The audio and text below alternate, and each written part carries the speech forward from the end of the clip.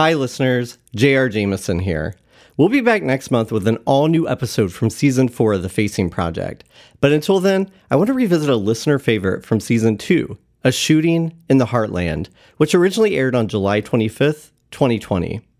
The content of this episode involves a mass shooting and may be disturbing to some listeners. It's been 1 year since a gunman opened fire in Dayton's Oregon district, killing 9 people and injuring 27. It was a 233rd mass shooting of 2019 and one of 107 in the Midwest. I'm Kelsey Timmerman. And I'm J.R. Jameson. Today on The Facing Project, a shooting in the Heartland. August 4th, 2019, 2 mass shootings occurred on the state. The first at a Walmart in El Paso, Texas, and the second, only hours later, in the heart of downtown Dayton, Ohio. Over the past few years, I've become numb to the number of mass shootings in the U.S. I see it on the news, I know it's happening, and at first glance I even travel through all the emotions, shock, sadness, anger, and then like the rest of the country, I click off the news and move on to dinner. But the shooting in Dayton was closer to home. We live and record the show only 90 minutes outside of Dayton in eastern Indiana. The likelihood of knowing a victim or knowing someone who knew a victim was higher than most of the mass shootings on the news.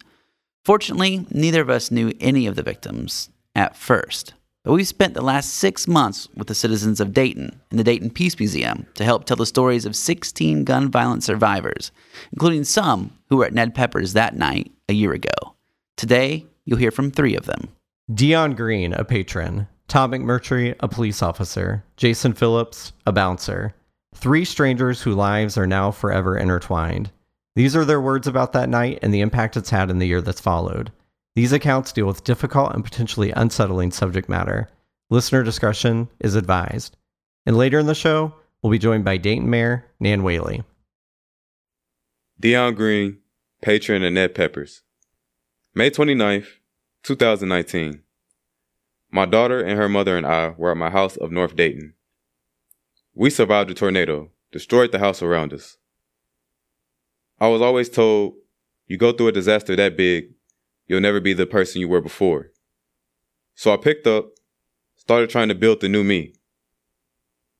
Then August 4th happened. I'm my dad's only child.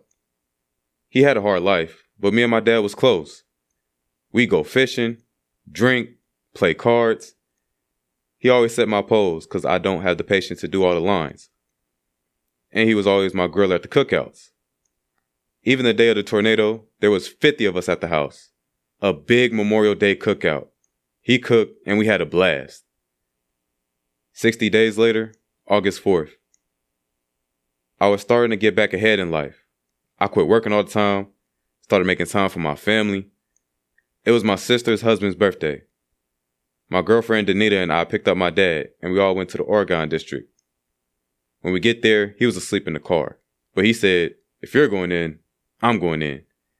He was buying all of our drinks, dancing. When we get outside, me and my dad and Danita were waiting for my sister and her husband to come out. I saw the shooter coming down the side of the building with a gun and a black mask. I'm thinking, this ain't real, because why would you do that? There's all the police around. But he walks in between the cars, brings his guns up, and shoots a couple of times. My dad hits the ground, but I don't see any blood. No one panicked yet, so I'm still thinking this ain't real. Once he got on the other side of the street, you start to hear the barrage of gunshots. I'm like, Dad, get up. We gotta get out of here. I grab out my phone and start calling 911. I say, come on, Dad, get up. He just looking at me. Wanting to say something to me. I got down by his head and started seeing the blood. I just grabbed onto him tight and started telling him, I love you. I'm thinking, at least you hear my words telling you I'm here. The police come, but I don't want anyone touching me. Once I see them put the sheets over my dad, I just lose it. Tom McMurtry, police officer who arrived on scene. An urgent voice broke over the Dayton police radio. Gunshots fired, multiple people shot. I didn't hang around to listen to anything else. I ran to my cruiser, fired up the engine, realizing that every precious second was exactly that. A precious second. I hit the lights, the siren, and the gas, but in what order I don't remember. I parked. Throngs of Oregon District patrons were running toward me in a panic, due west. That meant I needed to run due east. Waves of wild-eyed humans passing me. As I threaded my way through a sea of confusion and mayhem, I quickly saw where I was needed. A gentleman was lying in the street, screaming in pain. I quickly checked his front side and saw no blood or wounds, so I rolled him over. Again, I found no wounds, so I left him there screaming. Later, I found out he had fallen and broken his pelvis. The next patient I attended was a young lady who had been shot through the arm and was bleeding profusely. A bystander was performing CPR. I dropped to my knees and placed my finger over the brachial artery, trying to stem the intense bleeding. A Dayton police officer arrived at the same time and put a tourniquet on her arm.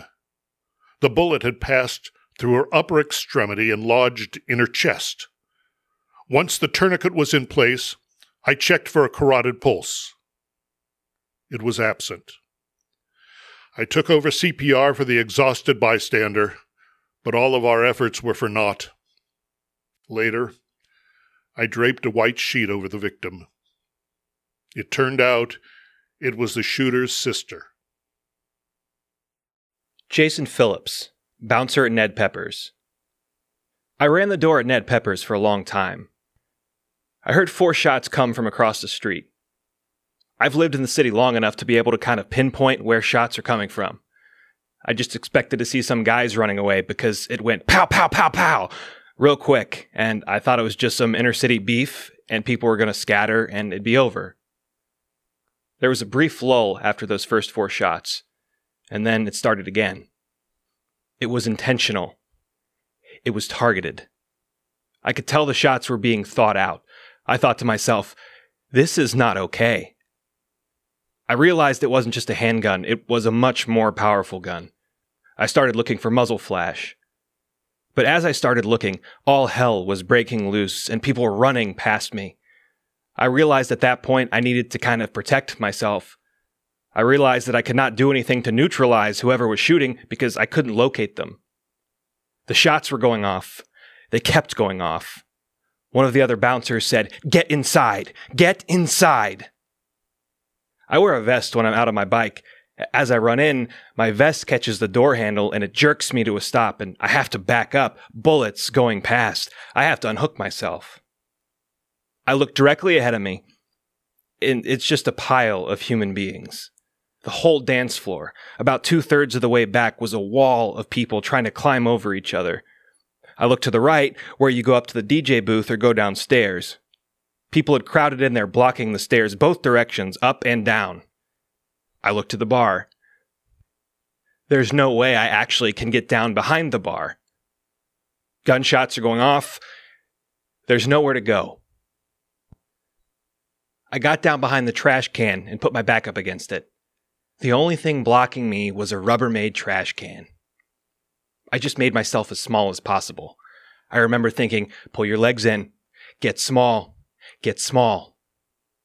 I got small, and I remember covering my head like in a tornado drill in school, and I would open my eyes every once in a while.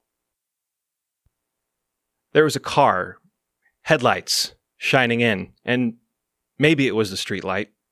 I don't know. It was a bright light shining into that patio wall that was open.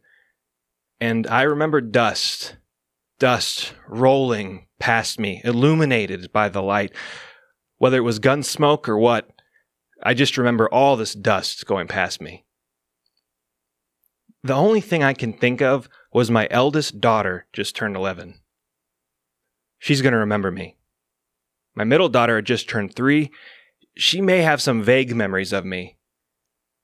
But my youngest was 1.5 years, and there's no way she's going to remember me. And I kept thinking, there's no way that Haley is going to remember her dad. I was close enough that I could hear the bullets crack as they went by. It was like a miniature sonic boom. a sound I never want to hear again. Then all of a sudden, the shooting was done. I don't know how I figured out it was certainly over and safe to stand up, but you can see on one of the videos they played on the news, me standing up next to the trash can. I kept checking myself, feeling myself. Where are the bullet holes? I stood up, and there was that guy, Connor Betts, dead, basically, 4 feet away from me. A bullet was lodged in the floor directly next to my leg.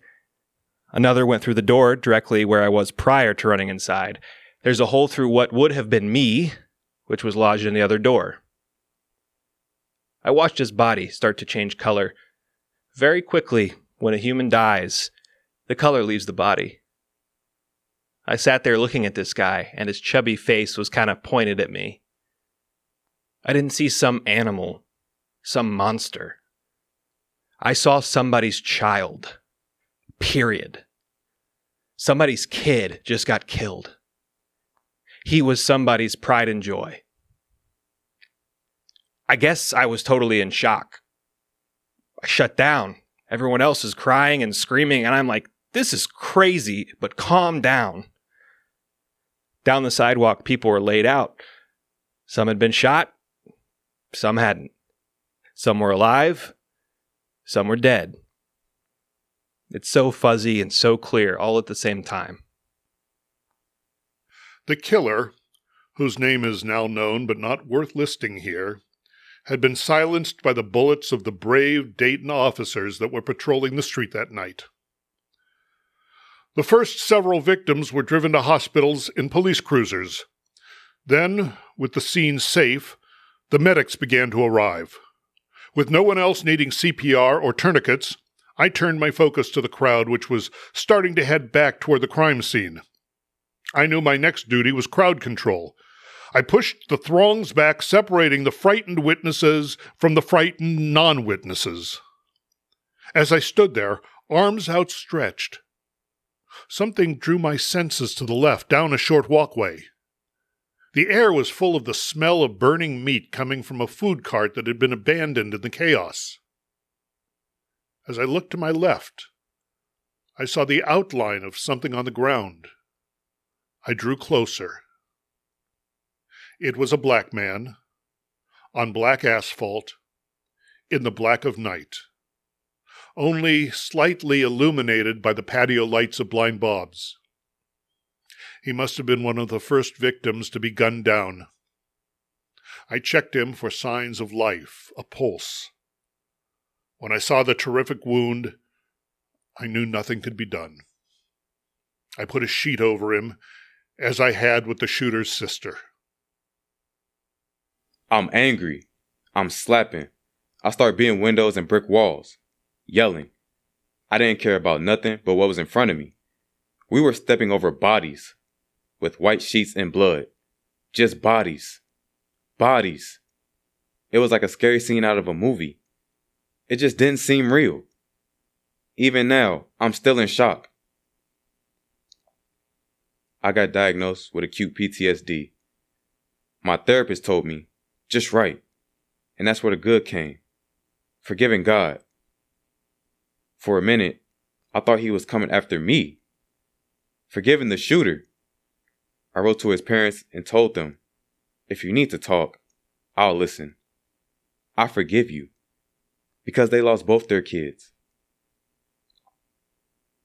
I started to fight to represent my father and all the rest of the victims whose lives were taken. To keep their names alive. Here and across the nation. My dad used to ring the bell for the Salvation Army, and last year I stood in place for him. I started a non-profit in his name. I started to speak, going to conferences for 9/11, Orlando, Las Vegas, Chicago, trying to turn something negative into something positive. I want all those places to have a survivor's walk. If tacos can get a taco day, why can't we have a day to keep memories alive? Bring in survivors from all avenues of life. Let them share their stories together. People hold so much in, they don't know how to talk about it. But if you talk to someone who's going through the same thing, this is all God's work. with the tornado, the shooting, COVID, we all get to reconnect and get back to the focus point of life. That's family. That's friends. That's the community. We're realizing we're stronger together than we are apart. This is something I'm going to live with the rest of my life. I'm tired of fighting. But if I can change something, not the world, but somebody, maybe it'll be worth it someday. It all comes out in the news several days later. They had so many red flags that this kid was disturbed. The kid had a hit list. The kid had this. People knew this kid was dangerous. They never got him the mental health help that he needed. The whole system failed this kid. On the morning of August 4th, I'm sitting on the couch with my wife and two youngest daughters, and I'm crying. And I finally kind of dry up a little bit. I look over, and my 1.5-year-old has a balloon, and it pops up out of her hands into the air. She's reaching in the air for it and giggling and smiling so big. She's so happy with a simplistic thing like a balloon. So pure. I lost it. I broke down harder than I've probably ever broken down in my life. I told my wife, you know, his parents used to watch him do that. Connor Betts' parents used to watch him do that. I got home 90 minutes late. My wife greeted me, and I asked if she'd seen the morning news. She had not, so I told her of the terrible slaughter and my efforts to help.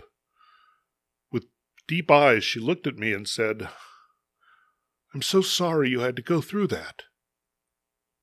But then her countenance changed. "You know, I'm actually glad that it was you." That was the kindest thing that anyone could have said to me.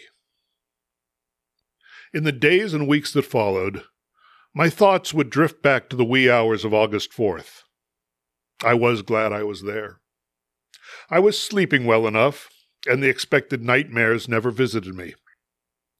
However, one day, as I was waiting for my cheesesteak to finish cooking on a grill, suddenly I was back on 5th Street, sirens flashing and chaos revolving all around me. "What the?" I said to myself. But then it dawned on me. It was the smell of the meat burning on the abandoned food cart. The aroma of my sizzling sandwich had taken me back to that night. Julian Barnes, the great English novelist, asked, "Do the books that writers don't write even matter? And what about the unfinished accomplishments of the 9 gentle spirits felled by a madman's bullets? What paintings didn't get painted? What stories were never told? What wonderful advice was never passed on? What milestones were never celebrated? We will never know. It is deeply saddening. This sadness brings me to the question. In America, should weapons of war be in the hands of civilians?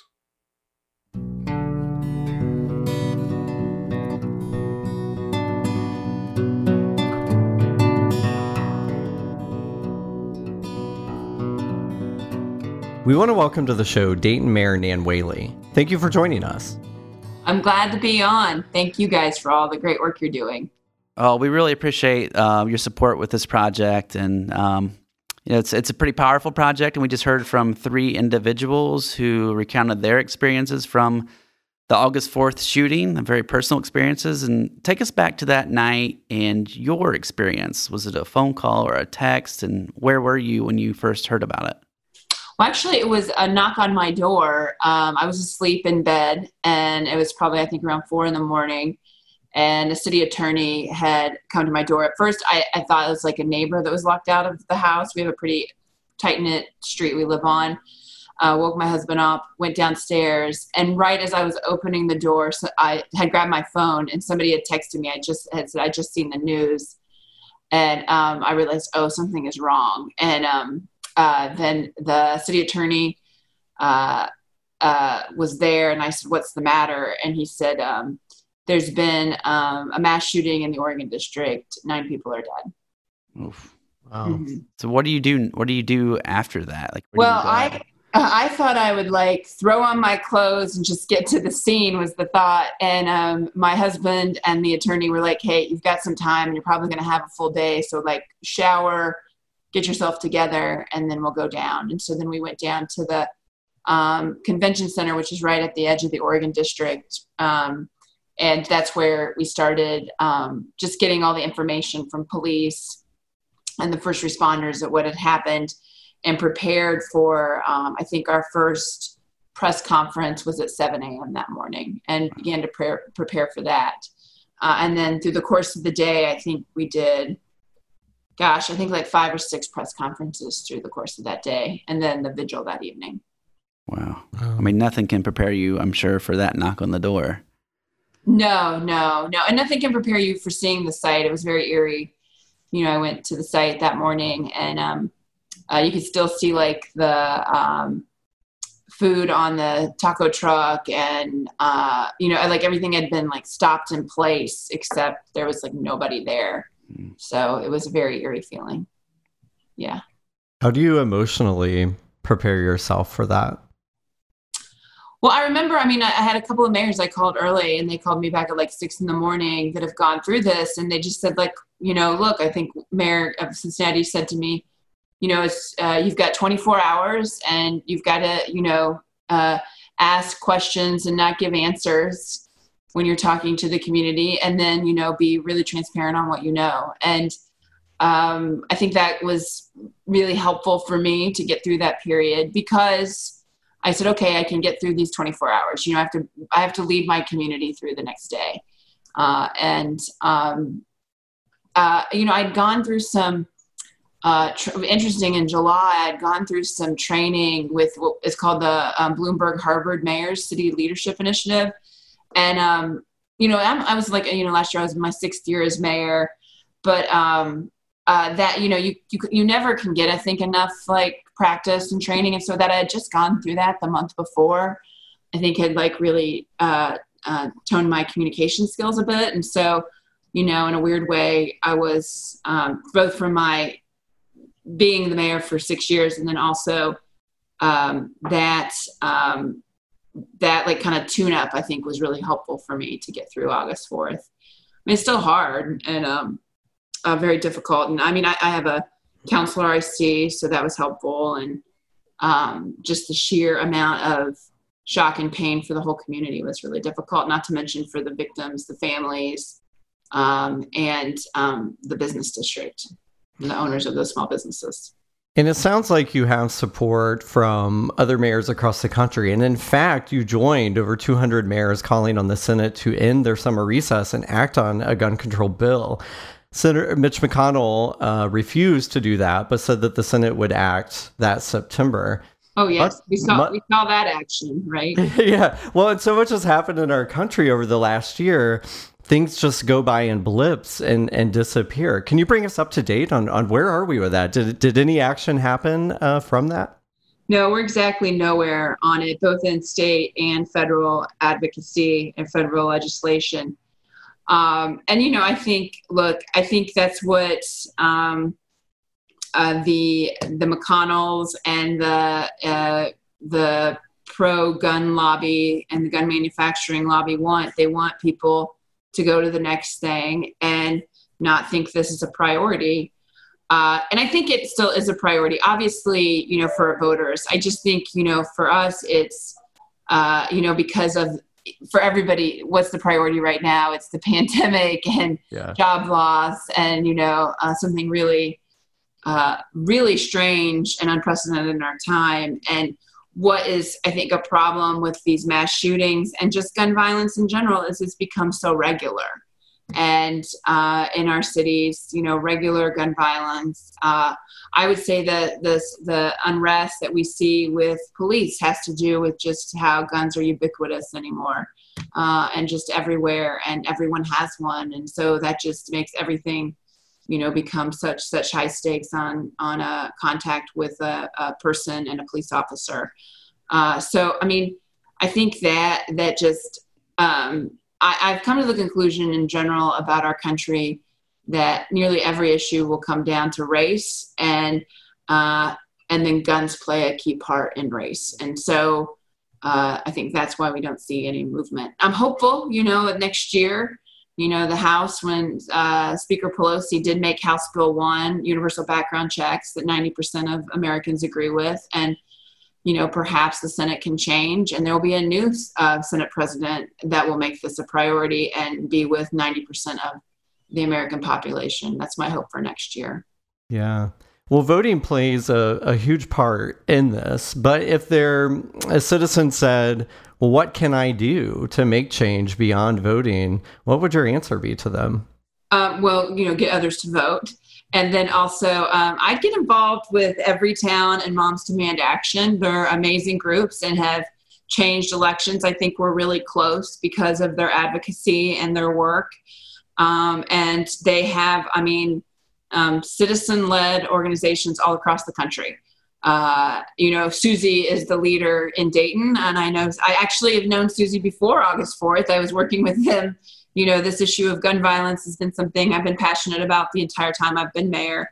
But yeah, and they have actions on, being a gun sense voter, and, understanding. And for the first time in 2018, we actually saw where guns became such a priority on the other way. Usually it was, a single issue gun voter, but now we are seeing, particularly with moms, that this is like a very significant issue. And I think it will continue to be this November as well. So I would encourage people to do that if they really want real change, and pay attention particularly to congressional races, but also to your state legislative races.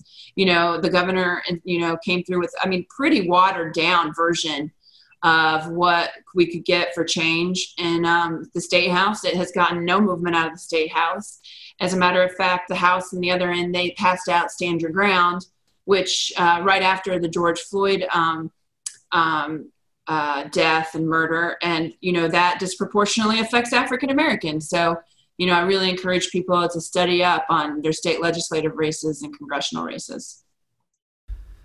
So the last 12 to 18 months in our country, but especially in Dayton, has been really challenging. The tornadoes hit in May, and then there was the shooting, and now we're in the middle of a pandemic and job losses. The hits keep on coming, right? Yeah, let's hope they stop coming, right? So what have you learned about yourself and all this, and also about the citizens of Dayton during these challenging times? Well, I have learned that the citizens and the city of Dayton is one gritty, resilient city. And I think I knew this, and that's why I love this community, but they just keep getting up and keep on fighting. And it's made me so grateful to be their mayor. It's a tough job. This is not easy work, but it's incredibly, incredibly meaningful, because the people of Dayton are people that just do not give up. And so, they're still demanding change around gun violence. They're demanding change in our systems that, are racist. They're demanding a fundamental change of how our community works and how our country works. And they have the grit that they will not give up on it. And I think that's what I've learned about Dayton. I've learned about myself that, I can, handle a lot too. So I'm proud of that, and I'm proud and grateful for the support that the people of Dayton have given me in being their leader too. Over the last 6 months, we've worked with you and others in your community to help tell some of the stories from victims from that night. What do you hope people get from this book? Well, I hope that it is, number one, for the people of Dayton, that it is something that can be kept. I mean, it is a key part of our history and of something that is a fabric of our community, and there's incredible pain in it. But, I think it's, a hopeful point for change too. So, for people of Dayton, I hope that it helps them process a year later and, grieve through this, and hopefully inspire some activism again on this issue around gun violence. And for the other communities and other people that might read it that aren't from Dayton, I hope it changes some hearts and minds. It doesn't have to be this way. And these stories don't have to happen.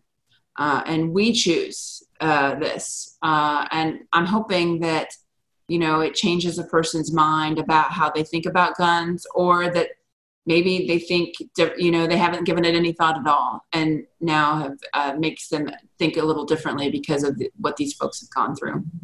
That's my hope. Mayor Nan Whaley, thank you so much for being a part of the Facing Project and joining us on the show today. Hey, it's my pleasure. Thank you, guys. Thank you for, telling Dayton's story. We're really grateful that you did. You bet.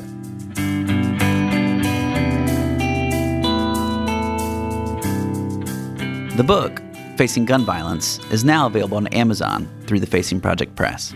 We want to thank Sinclair Community College's Music Theater and Dance Department for recruiting and recording the voice actors for today's episode.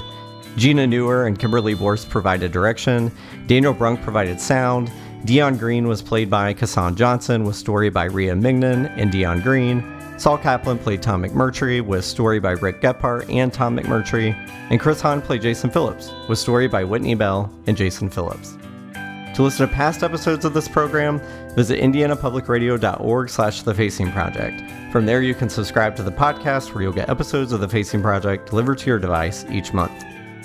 Listeners can contribute stories or volunteer to share the stories of others with the Facing Project that may appear on the show. More information at facingproject.com/inspireaction. And to continue the conversation about this episode, find us on Facebook at The Facing Project. The Facing Project is recorded at Indiana Public Radio at Ball State University in Muncie, Indiana, and is produced by Sean Ashcraft. The show is distributed nationally through PRX. We are your hosts, Kelsey Timmerman and J.R. Jameson, and until next time, we wish you the courage to share your own story and the empathy to listen to others.